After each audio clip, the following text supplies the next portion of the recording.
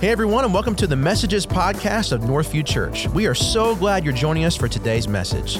At Northview, we're all about connecting people with God and connecting people with people. We would love for you to come and check us out in person.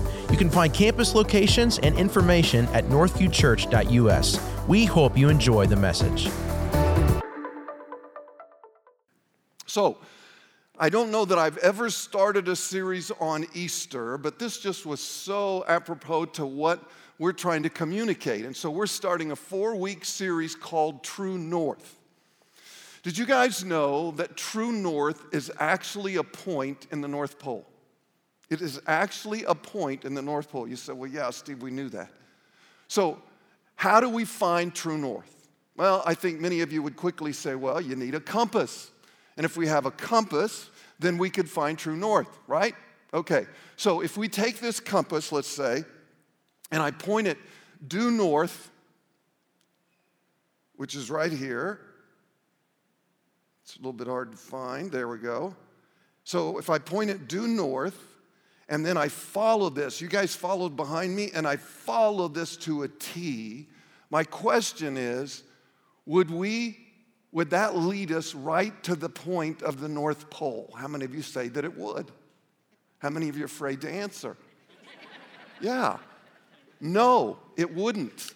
It wouldn't lead us to the North Pole. Some of you are saying, what? That can't be right.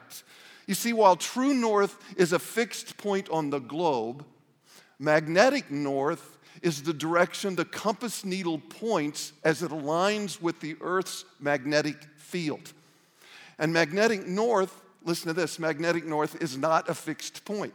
It's always shifting in response to the changes in the Earth's magnetic core. So magnetic north rarely aligns with true north. And the difference actually depends on where you're standing. The difference actually depends on where you find yourself on the Earth. You understand what I'm saying? For instance, if you are in Los Angeles following magnetic north, you would miss true north by 12 degrees. If you were in New Zealand and you followed magnetic north, you would miss true north by 20 degrees. You see, most compasses, as you know, use a magnet. Therefore, they're going to direct us towards magnetic north and not true north. Let me show you another example that you may not be aware of. Your iPhone. Your iPhone actually has a compass in it, if you didn't know that. So if you were to take, and I've tried this, and it's true, if you were to take two iPhones and you were to put them side by side, both of them are set on magnetic north. So if I decided to take one of them and I went to my default settings, and so if you went to settings to default and you went to the compass and you went to use true north and switch that on, if you point and then we took the two of them, one magnetic, one true north, and you point them both north, you will see they're not pointing in exactly the same direction. Now, I know what some of you are thinking. You're thinking, man, our pastor is smart. Okay, that's probably not what you're thinking. What you're probably thinking is, Steve, who cares? And what does this have to do with Easter? Well, stay with me if you would. When you think about where your life is headed today, I think all of us might agree that we live in a culture where everyone's compass is pointed in different directions. Think about it. Everyone's compass is pointed in different directions. There are so many different ideals or ideas or worldviews or philosophies and values. And if you follow the magnetic pull of our culture, you will never end up at true north. So my hope in this series is that before we finish, you're going to discover true north. Yeah, but Steve, think about it. If we're going in the right direction, what difference is a few degrees going to make anyway? Guys, it matters more than you might think. For instance, let's say that you were in an airplane and you were only off 1 degree, no big deal, right? If you're only off 1 degree, and yet every hour of flight, if you're off 1 degree, every hour of flight will put you 1 mile off course. So if it's 2 miles, then it's 2 hours. If you go 3 miles, then it's 3 miles. 3 hours is 3 miles off course. You get the point. Even though I'm not saying it right, you get the point. So what if you were so think about it, what if you were in a rocket and you were headed to the moon? And let's say, you say, Steve, come on, we're only off 1 degree. It's not that big of a deal. We're as close as you can get. If you were only off 1 degree, by the time you arrived, you would be off course 4,169 miles. Needless to say, you'd completely miss the moon. So guys, the longer you live your life just off true north, the more certain it will be that you're going to find yourself at a destination you never intended. Now, at one period of your life, you may have been headed true north. You know, we're all at different places and different points of our life, of our journey. And some of you would say, you know, at one point in my life, there's no question in my mind I was headed true north. But something caused you to get off course. Something. I don't know what it might have been. Maybe it was politics. Maybe it was racial issues. Maybe it was health issues. Maybe it was a broken relationship. Maybe it was face masks. Maybe it was COVID. Maybe it was money worries. Maybe it was some bad habit. But whatever it was, something has caused you to get off course. Friends, please listen to me. Jesus is the only way you will ever find true north. Jesus is the only way you will ever find true north. In fact, Jesus clearly spelled this out in John chapter 14, verse 6. Jesus answered and said, I am the way. He didn't say, I am a way. He said, I am the way and the truth and the life. No one comes to the Father except through me. So he's saying, I am the way to true north. I am the way to God. I am the truth. I don't just talk about truth. I'm the very definition of what truth is. I am a life, abundant life now and eternal life with God. Now, guys, in the Gospel of John, we find seven I am statements. In the Gospel of John, there are 7 I am statements that are made by Jesus. Friends, there's a lot of confusion today. If you don't think it's true, just start asking some of your friends. There's a lot of confusion today on who Jesus really is. And yet, if you read Scripture, you'll find that that was the last thing he wanted to happen. He doesn't want you to be confused. He wants it to be very clear. He didn't want it to be a mystery. He wants it to be very clear exactly who he is. And so, here's the 7 I ams. I am the bread of life. I am the light of the world. I am the gate for the sheep. I am the good shepherd. So can you see, as we go through those really quick, can you see Jesus is trying to describe to us, he's trying to identify who he is. He's trying to clarify and make it very, very clear. I am the gate for the sheep. I am the good shepherd. I am the resurrection and the life. I am the way, the truth, and the life. I am the true vine. Well, we're going to, in this series, is 4 weeks, so we're going to look at 4 of them. We're going to look at I am the light of the world, I am the good shepherd, I am the resurrection and the life, and I am the true vine. Now, friends, listen to me.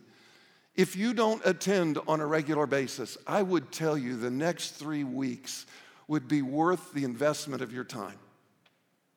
If you just say, you know, I want to hear this series, and so I'm going to come for the next 3 weeks, I really do believe it's worth the investment of your time. Because listen, guys, whether you've been a Christian for 50 years or whether you're just now considering the claims of Christ, you need to be able to answer this question.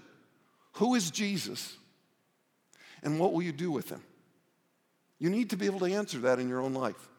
Not what your parents think, not what your kids think, not what your spouse thinks. Every one of us individually need to be able to answer that question. Who is Jesus?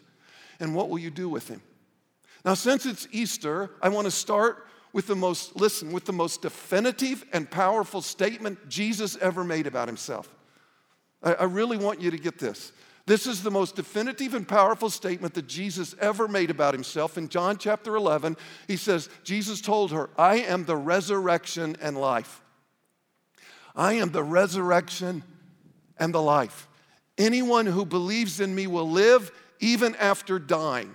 Anyone who believes in me will live even after dying. Everyone who lives in me and believes in me will never, ever die.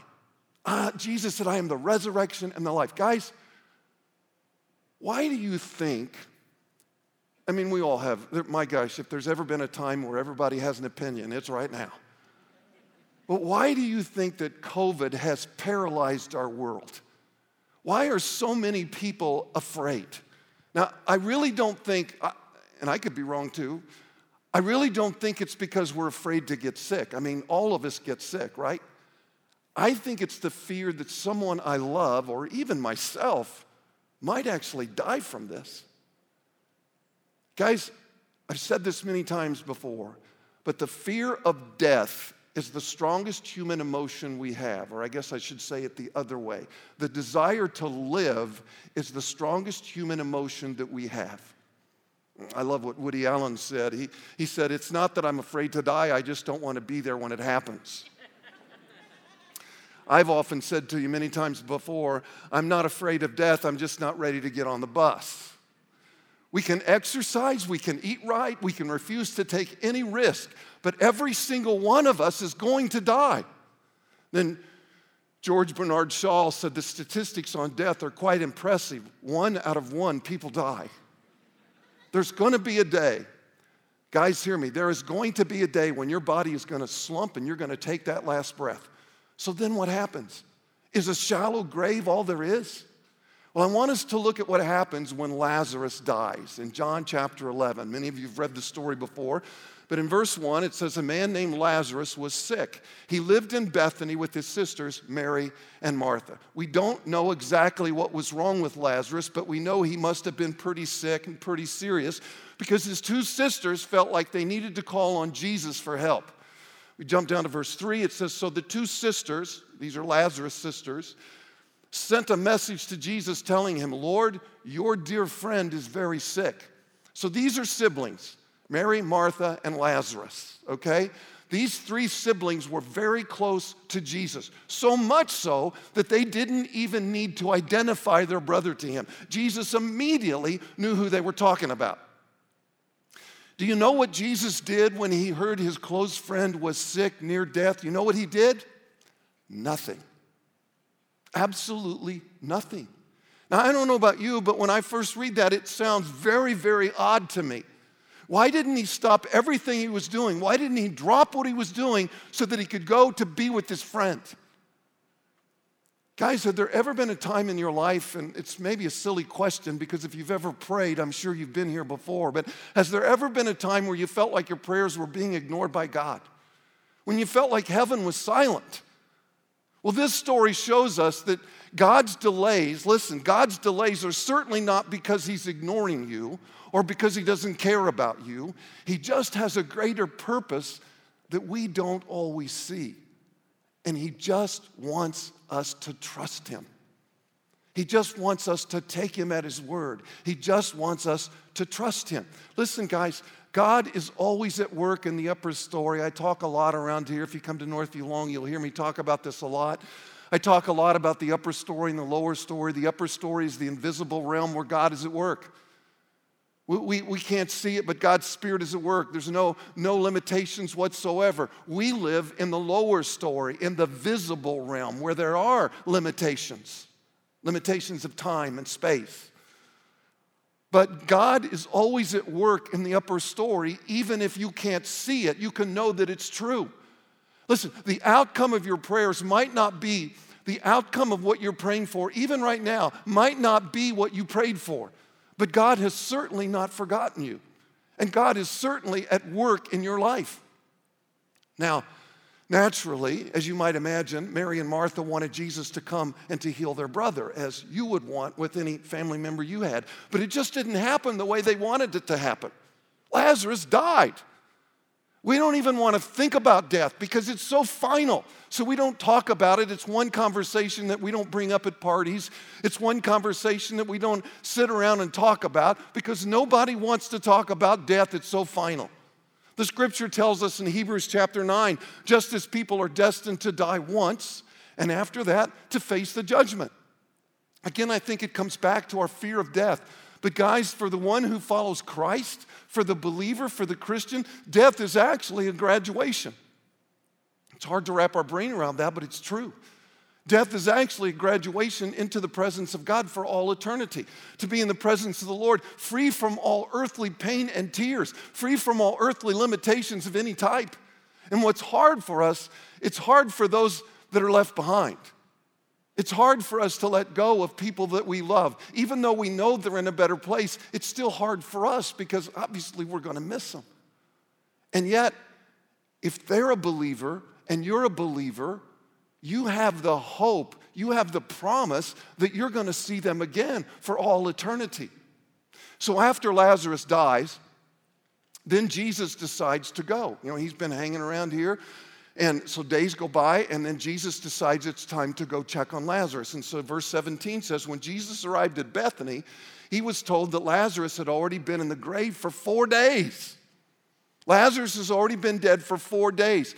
Now, this is important. In the Jewish culture, 4 days was significant. I think many times people just read over that and don't understand this is a big deal. In the Jewish culture, 4 days was significant. They believed that after someone died, their spirit would hover over their bodies for 4 days. And then after the 4th day, the spirit would leave permanently.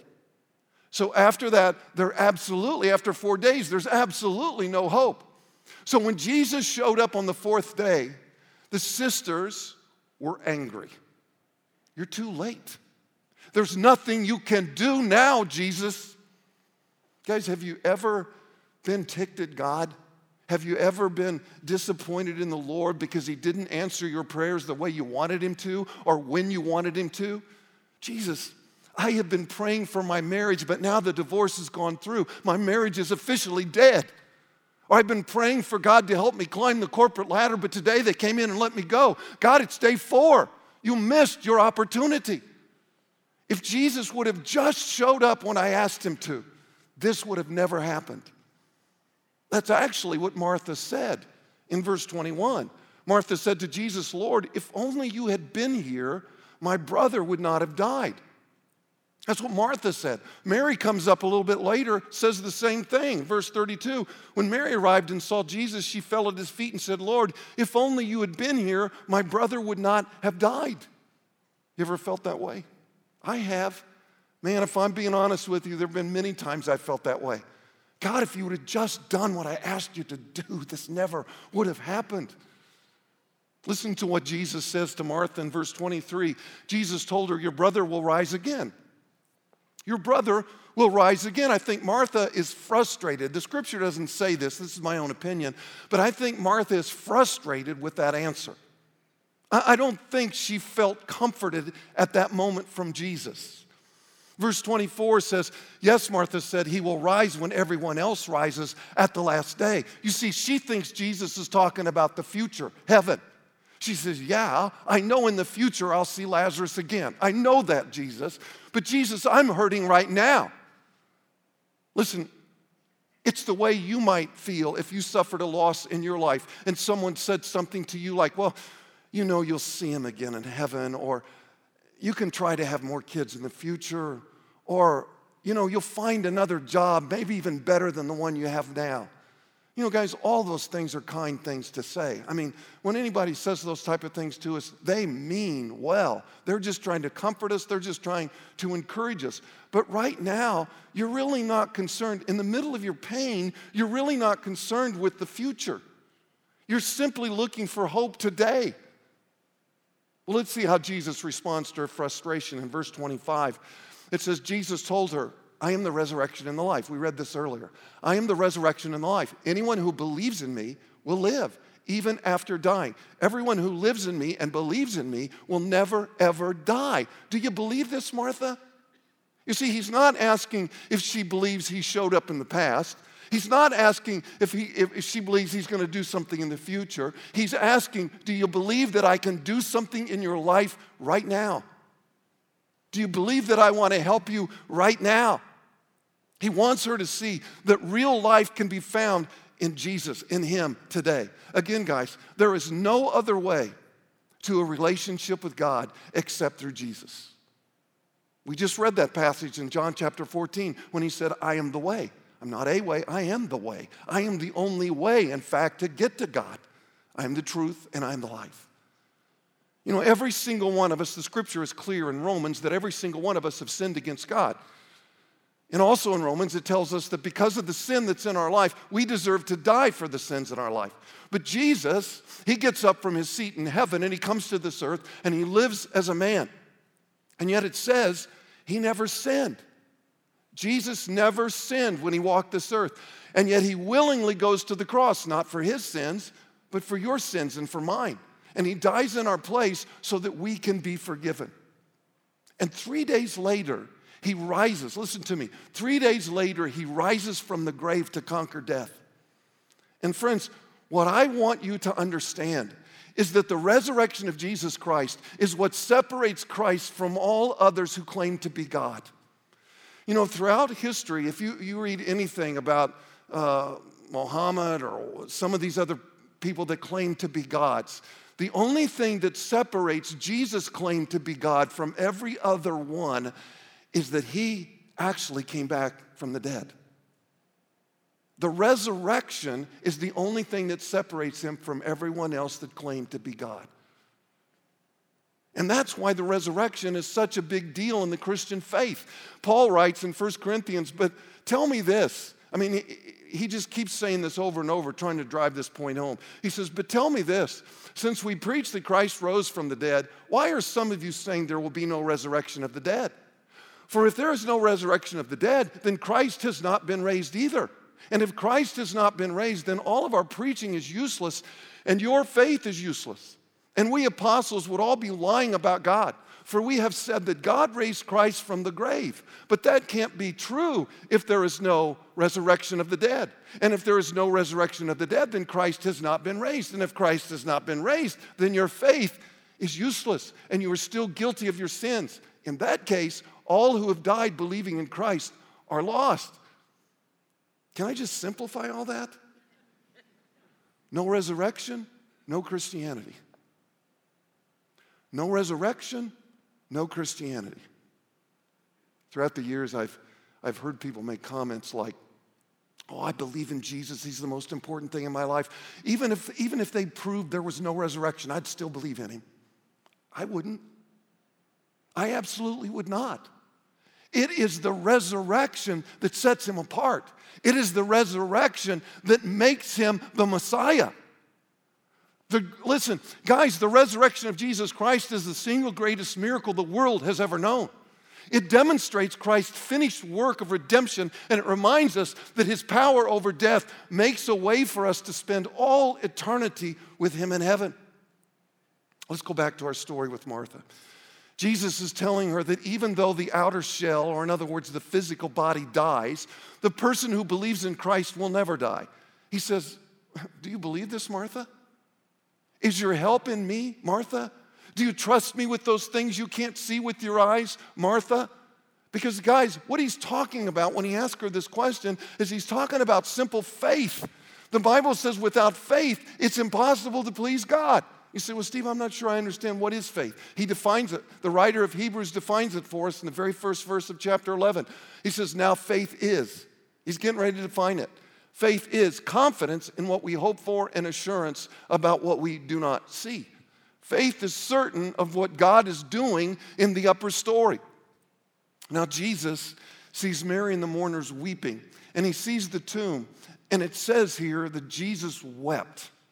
I just want to point out, that's the shortest scripture passage in the Bible. Did you know that? Jesus wept. It's 2 words. And you said, well, why? When they put verse and chapters to the Bible, why did they just make that verse 2 words? Because it's so significant. The creator of the universe, the King of kings and the Lord of lords, Jesus wept. But why would he cry? He knows Lazarus is going to be okay. He knows he's going to raise Lazarus from the grave in just a moment. Guys, I think what you're seeing is the heart of our God for those that are hurting. I think what you're witnessing right there is the heart of our God that feels our hopelessness, that feels our pain. I think we have a heavenly Father who absolutely hurts when we hurt. Well, Jesus then stands in front of the tomb. Listen to me, friends.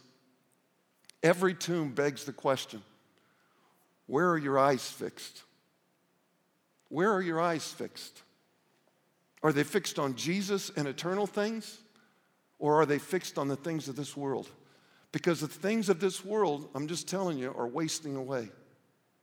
Well, Jesus stands at the tomb, verse 39, It says, roll the stone aside, Jesus told them. But Martha, the dead man's sister, protested, Lord, he has been dead for 4 days. The smell will be terrible. You see, they didn't embalm back then, and it was a warm climate, and so bodies would decay very quickly. So the text is just really, you say, well, why did they include that? Because the text is just really making it clear that Lazarus is dead. At this point, everybody's curious. At this point, all the mourning, all the weeping, all the crying by all the spectators, by all the people that have gathered there has stopped. There is silence and anticipation of what's about to happen right now. We go to verse 40, and it says, Jesus responded, didn't I tell you that you would see God's glory if you believe?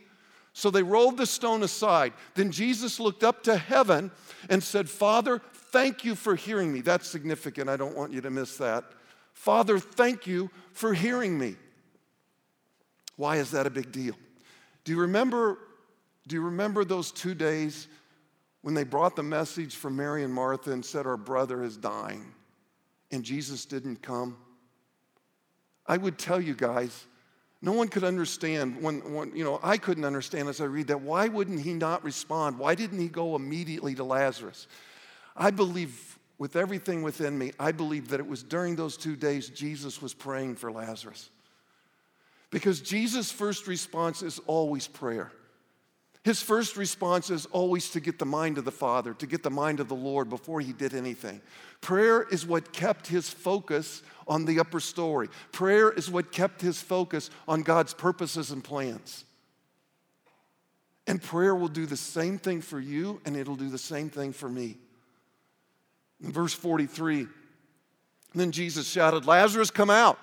And the dead man came out, his hands and feet bound in grave clothes, his face wrapped in a headcloth. Can you imagine witnessing that? I mean, these people have got to be in shock. Here comes this guy that's been dead in the tomb for 4 days, and now he comes hopping out, all tied up. After 4 days, a dead man comes out of the grave. Wow, this is just such a cool story. And yet at the same time, I hope you know that it's not the ultimate resurrection story. At this point, death had not yet been defeated. Are you hearing me? At this point, Jesus has not died. So death has not yet been defeated. In fact, we know that Lazarus would one day face death all over again. Bummer. It's tough to go through it once. It'd be hard to have to go through it twice. Friends, the ultimate resurrection happens a little while later when Jesus comes out of the tomb on the 3rd day. You see, the whole Easter story is a 3-day event. The whole Easter story is wrapped up in 3 days. Day 1 is Friday, the day they tried him and judged him, the day they whipped him and beat him and mocked him, the day they spit in his face and tore his beard from his face, the day they hung him on a cross to die and then laid him in a tomb to rot away. And then there's day 2, which was a day of absolute silence. A day they all began to lose hope. They thought Jesus was going to be their next king, but now he's dead, now he's gone. But don't ever forget, friends, Easter is a 3-day story. And it was on that 3rd day that Jesus rose from the grave. It was on the 3rd day that Jesus conquered death. Sunday is by far the most death-defying, grave-defeating, hope-inspiring event in the history of mankind. So guys, I hope this helps you to understand just a little bit more of who Jesus is. He is the resurrection and the life. And he said, everyone who believes in me will never die. Do you believe this? Listen. If you're headed in any other direction than true north, you are going to be so greatly disappointed. Because we were created, every single one of us, we were created by God to be in relationship with him. You remember the whole story? That's what you saw in the very beginning, in the opening. You saw kind of the history in just a few moments.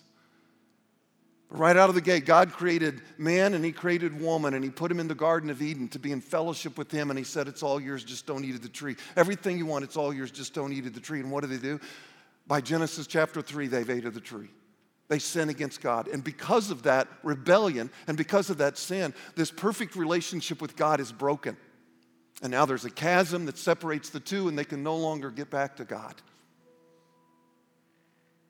But Jesus got up from his seat in heaven and he came to this earth as that baby in the manger. That was the Christmas story. He lived without sin, and then he willingly went to the cross to die for you and for me, to pay the price of our sin so that we could be forgiven and declared not guilty.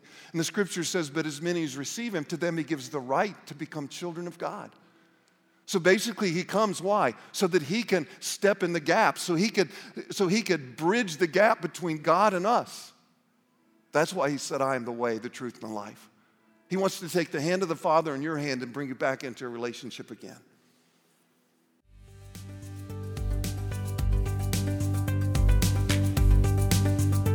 Thanks again for joining us on this week's podcast. If you have any questions or would like to speak with a pastor, please connect with us on our website or through social media. You can also find a Northview location to visit in person by going online to northviewchurch.us and then selecting the locations page. We're so glad you joined us today, and we hope you have a great week.